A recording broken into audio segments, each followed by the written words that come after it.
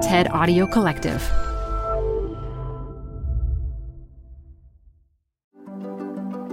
This is TED Health. I'm Dr. Shoshana Ungerleider. Today, we're listening to a talk from clean air advocate Rosamund Adoo-Kissi-Debrah about the disastrous effects of air pollution around the world. And after the talk, stick around for my interview with health policy expert Dr. Cara James. We'll talk about how air pollution is tied in with other health inequities and what we can do to address them. Canva presents stories to keep you up at night. It was an ordinary workday until... The Singapore presentation is at 3 a.m. The office was shocked. But that's when we sleep. Maya made it less scary with Canva. I'll just record my presentation so Singapore can watch it anytime. Record and present anytime with Canva presentations at canva.com. Designed for work. This show is brought to you by Schwab. With Schwab investing themes, it's easy to invest in ideas you believe in, like active lifestyle, healthy eating, wearable tech, and more. Choose from over 40 themes. Buy as is or customize the stocks in a theme to fit your goals. Learn more at schwab.com/thematic investing. Support for this podcast comes from The Wonderful Company. If that name doesn't sound familiar to you, you probably know the pistachios that come from this company. Wonderful Pistachios is one of the highest protein nuts. Get snacking and get cracking with a snack that packs a protein punch. I love the various wonderful pistachio flavors. So in addition to the original flavor, I'm particularly fond of the salt and vinegar, and I keep little packets of them in my car so that I can eat and get some protein on the run. Visit wonderfulpistachios.com to learn more. Add a little curiosity into your routine with TED Talks Daily, the podcast that brings you a new TED Talk every weekday. In less than 15 minutes a day, you'll go beyond the headlines and learn about the big ideas shaping your future. Coming up, how AI will change the way we communicate, how to be a better leader, and more. Listen to TED Talks Daily wherever you get your podcasts. I'd like to dedicate this talk to my 3 children, Fee, Mac, and Ella, Roberta.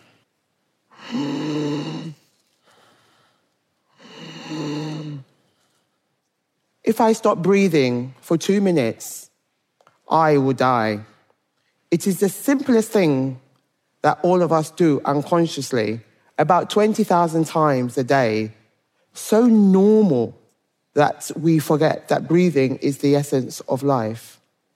My daughter, Ella, Roberta, stopped breathing frequently and was resuscitated numerous times by me at home and in hospital by her doctors, until suddenly, on the 15th of February, 3 weeks after her 9th birthday, she took her final breath.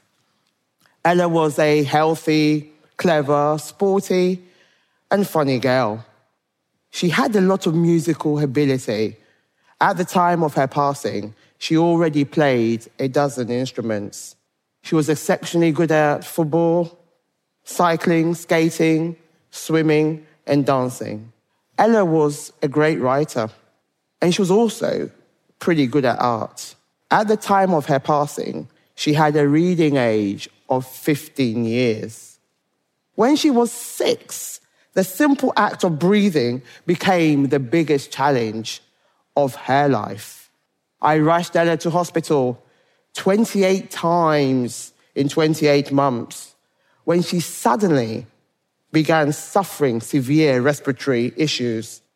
She was diagnosed with life-threatening asthma at the age of 7. She was admitted into intensive care 5 times and put in an induced coma to save her life when her lungs gave up on her.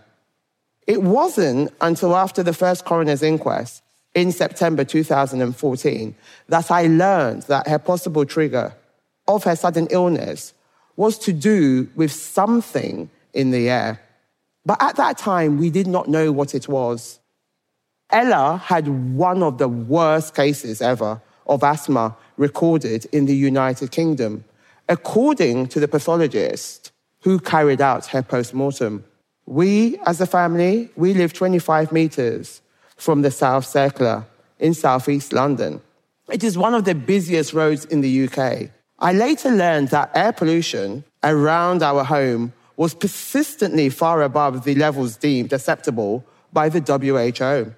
On every walk to school, every bike ride, every time Ella went outside, her body was absorbing invisible toxic air spewed out by petrol and diesel vehicles. A second inquest into Ella's death, just in December 2020, the coroner, Philip Barlow, he concluded that it was the excessive illegal levels of air pollution not only induced her asthma, but it was the highest ever on the night she died. As a result of this, Ella is the first person in the world to have air pollution listed as a cause of death on her death certificate. Ella's story is unique, I admit, but her experience is shockingly ordinary. In too many countries around the world, air pollution exceeds what the WHO tells us is acceptable to breathe. Fossil fuels, everyone, they're killing us. Almost 1 in 5 premature deaths are linked to air pollution from fossil fuels. That is 8.7 million people a year dying from heart attacks, cancer, strokes, dementia, depression, stillbirths, and miscarriages. And that's just the start. Children are the worst affected due to their lungs still developing. Air pollution stunts the development of lungs and brains.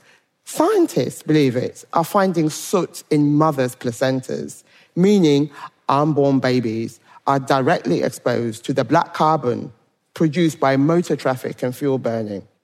Like Ella, 93% of children around the world are breathing unsafe air. The real tragedy of this is we know how to solve this public health crisis. We need to shift from toxic fossil fuels to clean, electrified, public and active transport. The second inquest into Ella's death made it abundantly clear Ella would still be here, alive today, if air pollution around our home had been within the WHO acceptable limits. Air pollution is an invisible global pandemic. It's a silent killer. Do you know what? Unless you clean up the air, you will never resolve climate change. Do you know why? It's linked to global warming, acid rain, effects on wildlife, depletion of the ozone layer. But for me, this is personal. 8 years after Ella's death, I still visit respiratory doctors with Ella's siblings who continue to be impacted by excessive air pollution. The WHO recently strengthens its guidelines, and the evidence shows us there is no such thing as safe levels. Every country in the world must enshrine these new WHO guidelines into law now. I'm putting them on notice. I want every government to guarantee their children the chance to live a full and healthy lives, to be able to fully and safely breathe. Breathing clean air is every child's human right. Governments have a duty of care to protect their citizens. The fight to breathe clean air is real.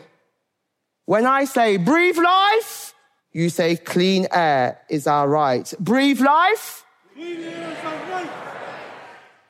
Thank you for listening. Thank you very much. This show is brought to you by Schwab. You're here because you like to keep a pulse on fitness trends. Well, now you can invest in what's trending in active lifestyle, healthy eating, wearable tech, and more with Schwab investing themes. It's an easy way to invest in ideas that you believe in. Schwab's research process uncovers emerging trends. Then their technology curates relevant stocks into themes. Choose from over 40 themes. Buy all the stocks in a theme as is or customize to better fit your investing goals, all in a few clicks. Schwab Investing Themes is not intended to be investment advice or recommendation of any stock or investment strategy. Learn more at schwab.com/thematic investing. You're growing a business, and you can't afford to slow down. If anything, you could probably use a few more hours in the day. That's why the most successful growing businesses are working together in Slack. Slack is where work happens, with all your people, data, and information in one AI-powered place. Start a call instantly in huddles and ditch cumbersome calendar invites. Or build an automation with Workflow Builder to take routine tasks off your plate, no coding required. Grow your business in Slack. Visit slack.com to get started. Hey listeners, I'm back to speak with health policy expert, Dr. Cara James. She's the president and CEO at Grantmakers in Health. But before that, she served as the director of the Office of Minority Health at the Centers for Medicare and Medicaid Services, where she led government initiatives to reduce disparities and achieve health equity for vulnerable populations. I am so delighted to get to speak with her today.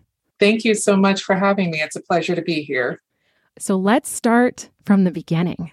Why did you decide to dedicate your career to health policy? Like a lot of people in health policy, I was on my way to medical school, and as they say, a funny thing happened on the way to the forum. And for me, it was becoming friends with a neurosurgery resident who would come into our lab talking about patients that he saw, who he felt that if the health insurance company had done something a little different, maybe that patient wouldn't have been in the hospital. And it got me thinking about change on a broader level than just working with an individual patient. And I would say that I've always been thinking about those individuals who are underserved and how you work with them. But that sort of opened my lens a little bit to health policy and the opportunities there. So I want to talk a little bit about in the U.S., why, from your perspective, isn't our public health system where it should be? And do you think it's possible to get us there? Yeah, so how much time do we have? Right. One of the reasons our public health system isn't where it needs to be is I think public health has a messaging problem. And part of that speaks to most people couldn't define what public health is. We have the 10 essential services that are provided by public health, the multiple purposes that it serves, and that doesn't fit very easily into something that is explainable in a 5-10 second soundbite. Moreover, public health is something that when it works, you don't see it. And it's when it's not working that you see it. But I would say the last thing that is different, many people know that the U.S. spends more on health than any other developed country. But what they may not realize is that our focus on prevention versus acute care is skewed. So we spend more on treating people once they get sick than most countries spend, and less on preventing them from getting sick in the first place, which is, again, one of the functions of public health. Yeah, I love what you said about when public health is working, it's essentially invisible. And we've seen so many things play out during the COVID-19 pandemic, right? Where the messaging really was off and people were having so many questions about what is going on here. So what would it look like in the U.S. if we had an adequately funded public health system? I think if we had an adequately funded public health system, we would see a couple of things. We would have accurate, timely data to help us be able to track and monitor situations, to be able to get to them before they become a pandemic, an epidemic, or any other sort of a crisis. We would have well-staffed and well-resourced local, state public health departments, as well as at the federal level. And we would have systems that allowed people to kind of talk across the different sectors. And what I mean by that is when we think about what it takes to prevent people from getting sick and to stay healthy, it's working across systems, schools, housing, communities, all of those that would have strong connections and reflecting on our health system and our public health. And lastly, we'd have a healthier population and decreased rates of injury and illness. Absolutely. So, Dr. James, is it possible in your perspective to decouple public health from politics? And should we? Today, everything is so politicized and becoming more and more so as we become more and more divided as a country. As we have seen in terms of the things that public health focuses on, water crises, environmental toxins, vaccines, they don't have a political affiliation. They are ones that everyone needs access to. And when we think about one of the other things that public health does, which is respond to crises and some of the disasters that we see, those affect everyone in a community, regardless of their political affiliation or whether they even have a political affiliation. So it is important that we figure out how to decouple our public health system from the politics to be able to make sure that everyone can stay as healthy as possible. It certainly is critical. And what's at stake if we don't invest in public health? When we think about the definition of it, it promotes and protects the health of people and their communities. And if we don't invest in public health, those protections are not going to be there. And our communities, at the end of the day, won't be as healthy as they could be. Public health is kind of the equivalent of airline safety. No one really focuses on it until a plane crashes, and then we want to know what happens. And we don't want our public health system to crash because at the end of the day, it really is about the health of ourselves and our communities. I love that example. That's a perfect one. You really are only paying attention if there's a crisis, and we can't function that way, right? What about on the individual level? What are the ways that people can support public health in their own communities? Yeah, so people can support public health in a couple of ways. One, learning about it. Learning about the many things that public health systems and public health departments do to help their communities. Things people may not be aware of, like bike safety, where they have drives to give bike helmets or to help in educating kids on how to ride bikes and learning about their street safety. Things related to helping parents with newborns install that car seat so they know how to take care of their newborn. Vaccines, of course, working with schools to educate kids about nutrition and health and wellness. Years ago, the Flint water crisis, understanding that they're working in that. So that's one thing, educating. And the other thing is to make sure that we are supporting. One of the challenges I didn't mention is how it's financed. So our financing for public health is not structured to go long-term and to meet the needs. It is kind of a crisis to crisis sort of funding that we have, or one that is time limited, which is hard to plan. When we think about budgeting in our households, you need to know how much money is coming in to figure out what the programs are going to be and whether or not you're going to get the funding or whether or not there's going to be enough funding for the things that you need is a challenge. And we need to do a better job supporting our public health system in that respect. Dr. James, what are some examples of recent public health initiatives that you think deserve recognition? And do they make you feel hopeful for the future at all? So some examples that I think about lifting up the fact that we have an opioid epidemic and the data that was used to know which communities are suffering the most and how we've been able to identify resources to get into some of those communities. Some people may have heard about work related to an HIV hotspot in Indiana, where people were able to see that there was a cluster that was arising and able to deploy resources to contain that so that it didn't spread to other communities. We talk about seatbelts, making sure that we have seatbelt laws and that kids and families are riding in cars safely has significantly decreased the number of car accidents, fatalities that we have. And then the other thing I think about in sort of the more recent past, smoking bans indoor so that everyone can breathe a little easier and enjoy meals and not have that secondhand smoke. Those are all things that public health has really helped to be part of and to drive in public health initiatives that also involve advocates and community groups to help push for that through understanding how important they are. So when you ask, am I hopeful? I am.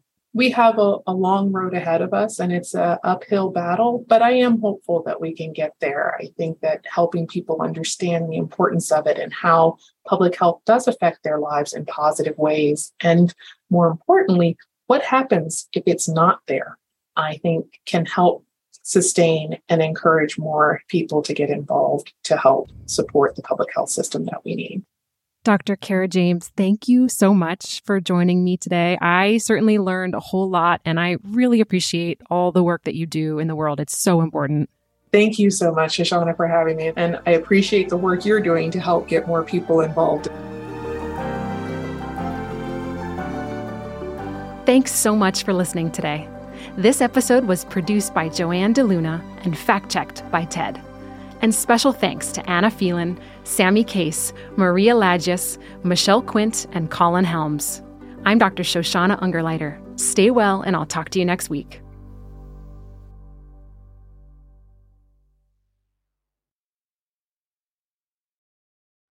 Support for this show comes from Brooks.